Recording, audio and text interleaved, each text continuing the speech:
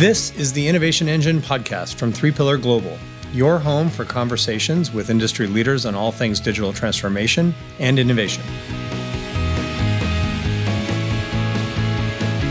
Welcome back to the Innovation Engine podcast. I'm Scott Varho, 3Pillar's Chief Evangelist, and I'm your co-host for today's episode, alongside our banking and financial services industry lead, Rob Murray. Hey, Rob.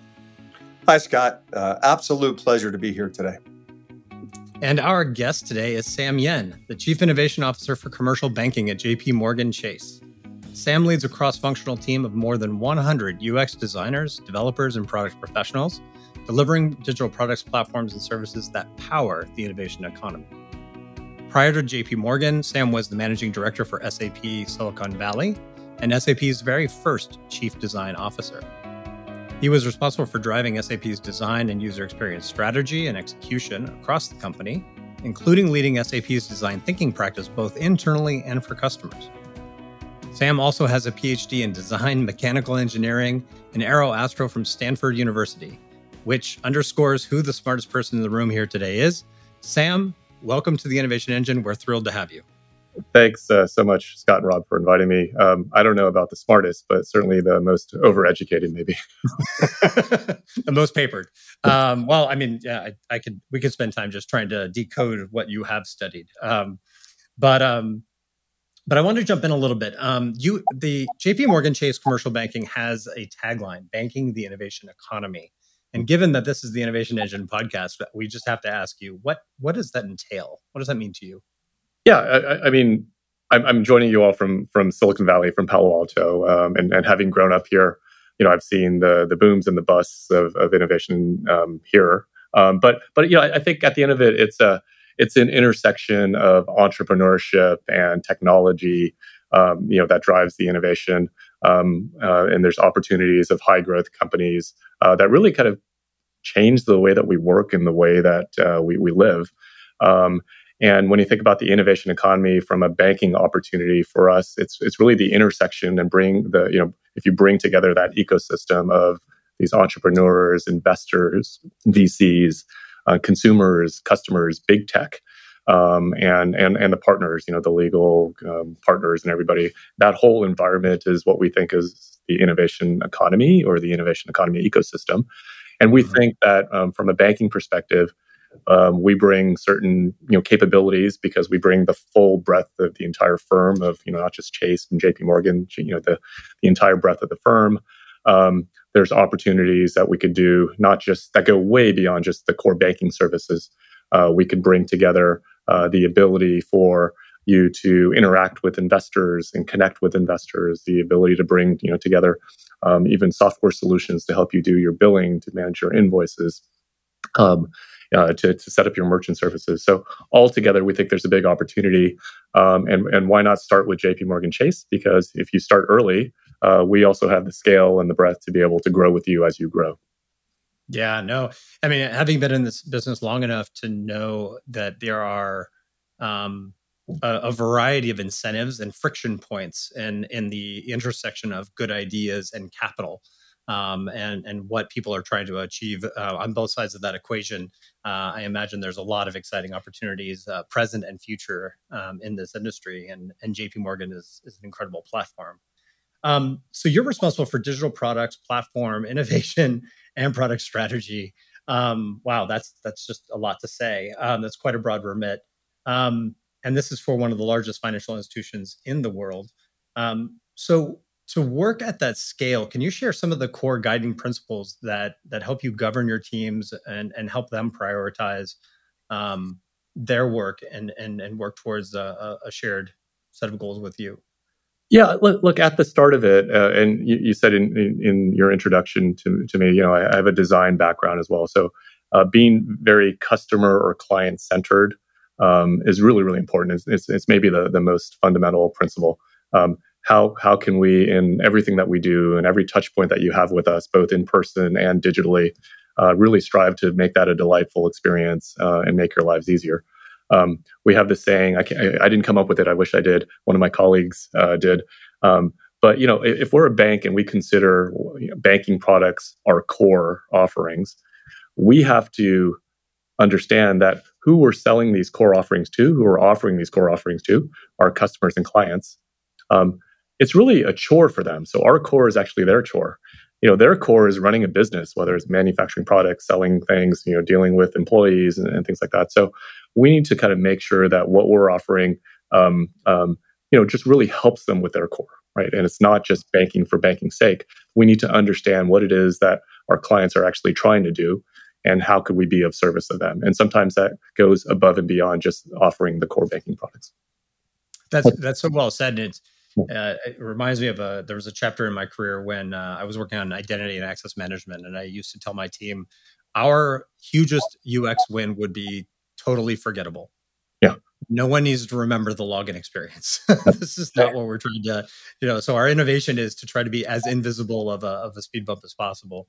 And it's interesting to think of your challenge that way as a designer sometimes. I mean, there's a couple other principles I think just over time. It would be nice. Like we actually don't have like a list that we pass around and everybody reads, but things, common themes along those things, right? Think outside in, not just within the four walls of the company. One thing I like to say is what's new for JP Morgan Chase doesn't necessarily mean it's new for the world. So take inspiration from other areas. I think. This notion, especially like in Silicon Valley, how do you introduce progress over perfection? How do you get out of the rut of trying to be perfect and not taking a step because you're doing analysis paralysis, and moving forward, taking that first step, getting feedback, or learning from that feedback, quickly iterating. That's also a common principle. Be very clear in your communications, right? One of the advice that I often give to people that are starting their careers is. Your technical skills will take you so far, but communications and clarity of communications is so important. I heard Satya Nadella kind of give this thing, which I believe in as well. He said there's two types of communications. There's some people that are very good at making simple things sound very, very complicated, and then there's other people that are gifted at taking complicated things and make it sound very simple. Always strive for the second one. And then look, the product. Is actually an experience, and the experience has to be end to end. So a lot of times we just think about, hey, delivering this feature, but it has to be set in the context of the end to end experience. Like how do your clients even know that you've added this new feature? How do they learn more about it? How do they, what do they do if they need some help as they're trying to get through this capability that you just introduced? So thinking end to end, instead of just really kind of just focusing on the one piece.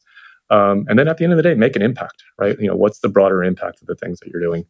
Because that's going to be good for the team, the product that you're working on. But again, it's a bigger picture mentality. How are you making a broader impact, not only for the bank but the customers that you're trying to serve? Yeah, Sam. One of the things I really liked, I liked a lot of what you said, if not all of it. The one specific is, just because it's new to JPMC.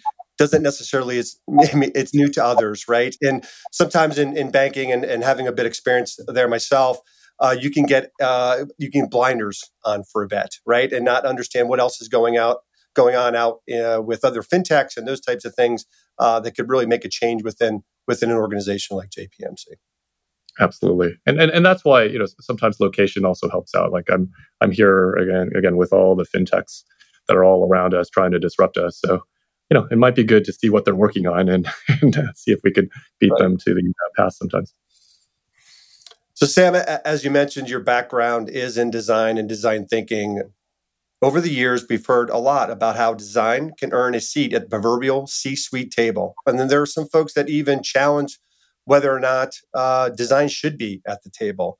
You've been able to do this at two very large organizations, both SAP and JP Morgan Chase. How did you manage that? How did you earn that seat?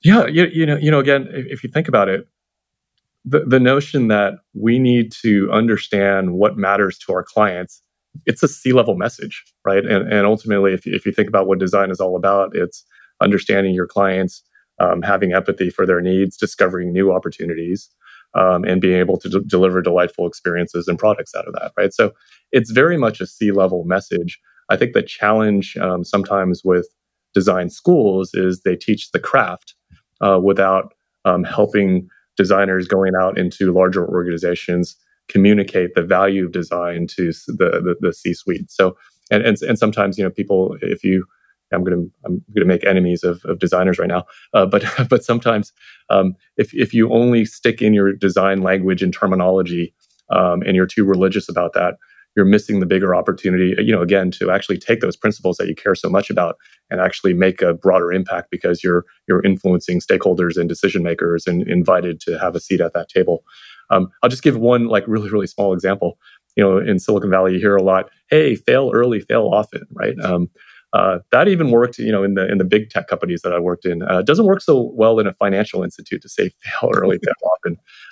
But that Those notion quite costly.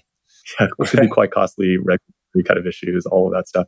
But you could get the same effect just by changing the language a little bit, right? So instead of saying fail early, fail often, just say, "Hey, can we test? Let's run a small test. What can we learn from that? And what can we adjust very, very quickly?" Right? It's the exact same principle, but just having a little bit more empathy in terms of the context that you're in, speaking to an executive audience, not being religious on the things that were in your textbook, and explaining that you still get the point across, just in a different way. But I do want to make sure I highlight this point that you're making, Sam, because it is really, really important. And a lot of people misjudge design. And these are even designers, right? Where they believe that they're judged by how the beauty of what they create, rather than the impact or the curiosity that it took to make something really intuitive, and something that is forgettable, let's say. Versus something that's really beautiful or polished or fancy. And I think that's a key misunderstanding of the true potential of design, because it really is that the psychological warfare of creating great products, services, and experiences. Yeah, I think a lot of people think of the fit and finish, right? What does it look like? How does it feel? And that's an important part of design. But I think from a C-level perspective and a strategic perspective, it's more about who are you building for? Why are you building this? And what are you building in the first place? And that's where the kind of the early design research can really, lead to very, very strategic business, decisions. And then, design's involved throughout the entire process, of course. Financial services, as an industry, is an industry that typically is not synonymous with innovation, right? And many banks I've worked with make an effort to innovate. They may even stand up innovation teams, but when it comes time to implement their projects or ideas, a number of roadblocks tend to appear. Have you found that instilling and executing on a culture of innovation in a large financial institution is a challenge? Yeah, it's been a challenge, but it's not completely unexpected either. I would say whatever industry you're in, there's always going to be a difference in your speed of executing innovations in a smaller, startup organization versus a large established organization, right? So that's always going to be there, regardless of whether you're in financial services as well. Prior to this, I was at SAP. It was a large German software company that had been around for 30 years, and there's a lot of momentum and governance and rules and processes, also mission critical stuff, right, as well. There's of course in financial services the additional layer of financial regulation and that. But maybe there's 2 points I want to make. The first point is, as with any type of creativity, sometimes having some constraints and boundaries actually focuses you and leads to more interesting solutions, right? If you're completely unbounded in terms of your solution space, sometimes you're wandering around and it's hard to really focus. So every single solution is going to have some boundary conditions and constraints that you're going to have to deal with, and just knowing what those are up front can actually save some time in the long run. Because if you don't take all those things at the beginning, sometimes those things spring up, and when after you've built the product and you're about to launch, that's not good, right? Because you've spent all that money up front. So understanding those conditions up front actually leads to some interesting conversations and some innovative solutions. The second point is all about risk. And how do you position risk within the organization? Because sometimes in large organizations, and what I found in financial services is there's a tendency to kill off some ideas before they even are able to take their first steps. And I find that if you look at the difference between large organizations, and maybe especially kind of within the banking context, the risk tolerance is pretty much the same, even at the very beginning. I'm just coming up with an idea and typically you'll have the same risk tolerance as this solution scaling to all of our customers, at the same time, right? It's just the same. And what we've been trying to do is we've been trying to say, look, we'll get, by the time we get there and we're going to take our product and we're going to scale it out, we're going to be at the same risk level. But at the beginning, we may take the new ideas may seem like they're higher risk at the beginning, but that whole process between now and then is de-risking it to get down to that level, right? So I would argue that the whole venture process is exactly that, right? You have a pre-seed round, and there's a huge market risk, there's a huge team risk, there's a huge execution risk, and with milestones you get a little bit more incremental funding, but every single time you're de-risking that. So by the point you're getting into Series C and maybe about to go public, that's when you've got your execution risk really down, and that's the kind of model that we're trying to instill here also to take some of those more innovative ideas and make sure it has a little bit of a runway for success. The other way I try to visualize that is imagine risk is in a line of boxes, right? And on one side of the box it's like a really, really tiny box, and then each box gets bigger and bigger and bigger until at the end of the line you've got this huge box. The box represents the risk, and the big box is when you're releasing this to all your customers. But let's take it one box at a time, and let's not try to take all the risks and controls of the biggest box when you're in the first step. And that's helped to kind of help give risk appropriate processes for depending on what stage you're in. I one of the things I love about your answer is that it acknowledges that any idea has to go through, it has the feature of time, right? So it needs to mature, it needs to grow, and that includes the ROI side of it. How much is it going to? What is the investment? So the I side needs some information, the return side needs some information, and then the risk side needs to follow that as well. And if you have proper, if you have those stage gates, then you can manage all three sides of that triangle, if you will, through the process. But it shouldn't be all pushed up to the very first time the idea is muted, right? That's right. That'll just kill the very best ideas. Yeah. And Rob, to go back to your question, it's hard because it's new. Like all these concepts are somewhat new. So you have to show. It takes a couple iterations, right? You have to. Okay, this is a new concept. Let's start with something small that you're not going to do a lot of damage. Let's go through this process. Okay, that we didn't get burned by kind of the risks that we were taking because we limited the risk and all that stuff. Now we could do something a little bigger. So it takes a couple iterations. Yeah, and what seems to be a common thread, Sam, and you can confirm or deny, is this in having both innovation and design embedded with the entire line of business, technology, right? And so that it's not many banks, at least a couple of FSIs that I had worked with in the past, have made a mistake of innovation, separating innovation and working in a vacuum. Right, not working with the rest of the business and understanding, because there are constraints. There may be legacy systems or those types of things that may impede your ability to execute on something that's very innovative. But with everybody working together, you have a clear line of sight what those constraints and those challenges may be.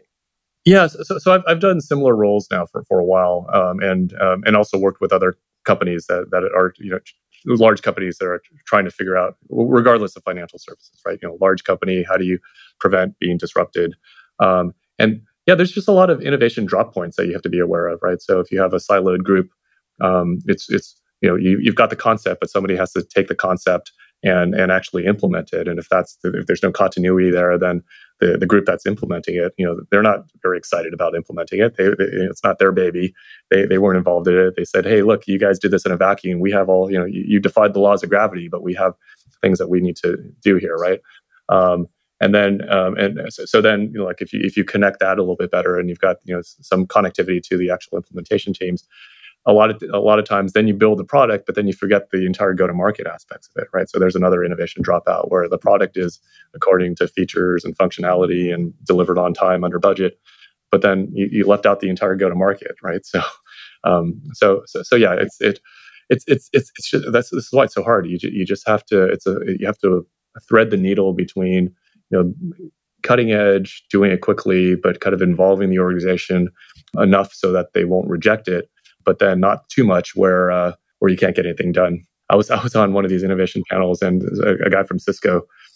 I'm putting myself on the spot. I'm going to get the quote right. He said, one of the challenges of innovation teams in large organizations, you have too much money, too many people, too much love, and too much hate at the same time, right? So that's you have to kind of thread that, right? Right. Yeah, well, Rob and I have our own war stories that we've exchanged of our own experiences, experiencing exactly that, and yeah, it is challenging to try to figure out that intersection point between, like, how do I free myself of the constraints for a moment to start to think about the art of the possible, and then re-engage those constraints in a constructive fashion that doesn't snuff out an idea. It's a really interesting challenge for sure. And in our prep call, you talked about how innovation is a function of both creativity and execution. And I think this is very apropos to the conversation we're just having. Since you don't get to choose to be good at one and not at the other, neither you can't innovate without either one of them. Can you expand on that and how that adds an additional layer of complexity to what you do, and especially how you then go about scaling it? Yeah, the whole point of that is to frame innovation as not black and white, but an and, right? So the way I usually present this is, if there's a room full of people, I'll ask. Most people kind of agree with the overall definition. Innovation is a function of both creativity and execution, right? You got to get big ideas where there's no innovation, but if you don't take those ideas out to market, if you don't execute on those ideas, that's also not execution, right? So there's the creativity side, there's the execution side.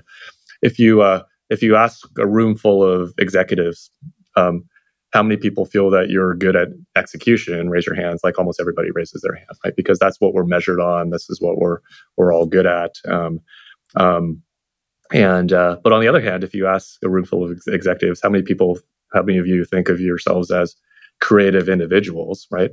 It's kind of sad. Like 75% of the hands will go down, right? They see themselves as good at execution because maybe their boss is in the room, and this is what they're measured on, right? How many people are measured on their creativity?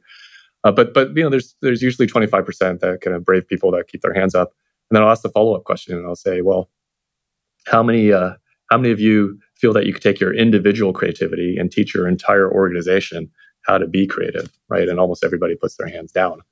But then you got a problem, right? You all agree that innovation is a function of creativity and execution. And for most organizations, right, this pressure of execution is like really, really time bound, right? You got to, you're getting disrupted by your competition, by startups and everything, right? So how do you balance out that innovation equation? And this is, I use that just as a framework to also kind of tell the difference between what is execution and creativity. And this gets back to our earlier point about what is the value of design, right? Execution for me is, how well do you solve problems, right? I know what the problem is, and over time, I have an organization, processes, and I'm very, very efficient at solving problems, and that's execution, right? And creativity, if you think of execution as problem solving, I like to introduce it as problem finding, right? What's the problem worth solving in the first place? Because you need that, right? If you're only solving the same problems over and over and over again, then you're just making your existing things more efficient, and you're getting incremental types of innovation. But the breakthroughs usually come when you question, hey, is that thing that made us successful 5 years ago, 10 years ago still relevant? There's new context, there's new needs, new technologies, right? So for me, creativity is finding the right problem to solve. And this is where design comes in, right? Design, the whole design process, aside from making things look pretty, is all about understanding who the users are, what their needs are, and understanding whether directions in the solution space will actually kind of fit those needs. So that's how you bring things together, and that's what I talk about with innovation and creativity and execution. It's fascinating for me to think about you reframing that question to that audience as, how many of you consider yourself a creative problem solver? Yeah. And I bet a lot of hands would stay up.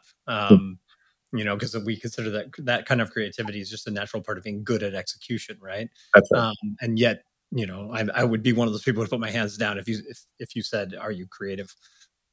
You described 4 phases of innovation readiness in an interview that you did that were super insightful. The 4 phases were lonely soldier phase, success in silos, push to pull, and then scaled. Can you talk a little bit more about these phases and like how you see them manifesting? Yeah, so this came out of some experience. So back when I in my role at SAP, together with a couple colleagues, most notably a colleague that works with me right now. Her name is Janaki Kumar. We we worked with other organizations that were looking to do an innovation transformation. Worked with executives and interviewed them, surveyed them to see what their journey was like. And these were the four phases that seem to emerge in terms of innovation readiness in large organizations. And typically it happens like this, right? Some executive, high-level executive, will get inspired by listening to a TED Talk or going to, hearing IDEO or David Kelly talk about innovation. Or Sam on the Innovation Engine, yeah. And let's see, so let's see what happens. We need this within our organization, right? So they nominate somebody. Scott, you're nominated. You're the person to transform my entire organization, my entire 30,000 person organization, right? That's the notion of a lonely soldier, right? You've got the high level executive mandate to do so. The executive doesn't know how to do it. Hopefully, you know how to do it, but maybe you might not know how to do it either. But you have the mandate now, and sheer personality and will, you're able to kind of get going, right? I've got goosebumps. I've been given that charge before. Yes. And then if you do a good enough job and people are excited about that, you start to go into the next phase. The next phase is success in silos because you've had your individual successes just because of your sheer will of force of personality. You're asked to do more, and you maybe you get some resources, you get a team. But it's still only happening in silos, right? It's still top down. Scott is still leading this thing, and it's still limited. And it's really until the next phase, which is like the tipping point or the inflection point, where you go from push to pull. And what that means is instead of this being a top down driven thing, the rest of the line of business leads are starting to notice that not necessarily it's not the ivory tower sort of thing. They don't know my business, but they're starting to see, wow, I'd like to bring some of what they're doing into my business. So instead of, before this gets pushed down from the top, let me go reach out and actually try to pull this into my organization.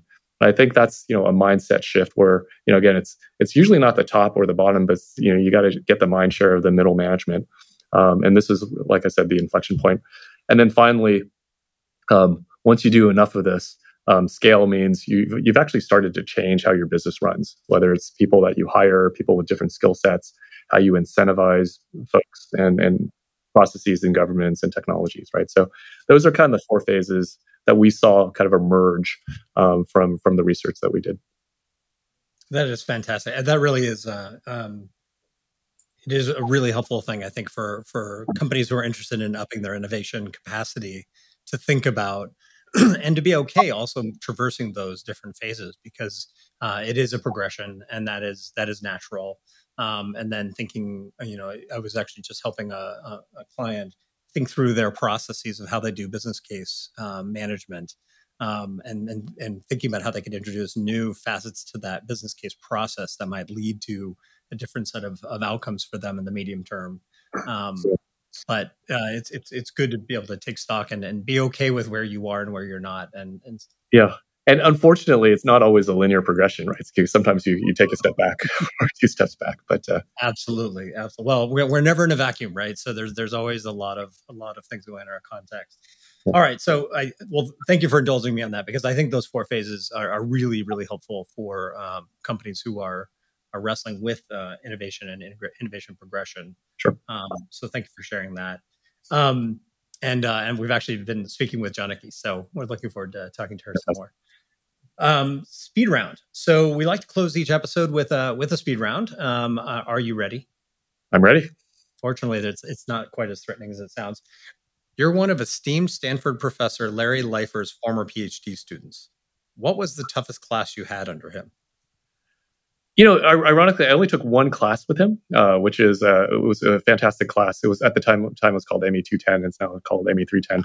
But it was a industry sponsored year-long design challenge where you worked with people from multidisciplinary teams, sometimes even remote students from different schools with an industry sponsored project. You got a budget and you had to deliver a mechanical, product design solution. And that was great. Learned so much. Again, maybe more about just team dynamics, learning how to work with stakeholders and so on and so forth. I'm going to give a part B answer to this because he was my thesis advisor. And I think just working through a PhD thesis was probably the hardest thing because I was talking about finding the right problem to solve earlier. That's maybe one of the few examples in school where you're not just learning how to solve problems, but you really have to first find the problem to solve first. And I thought that was a great educational process as well. Yeah, no, I went through. I have not been through a PhD, but I wrote a thesis, and there was definitely that. What question is worth actually trying to answer? Anyways, it can be quite a hunt.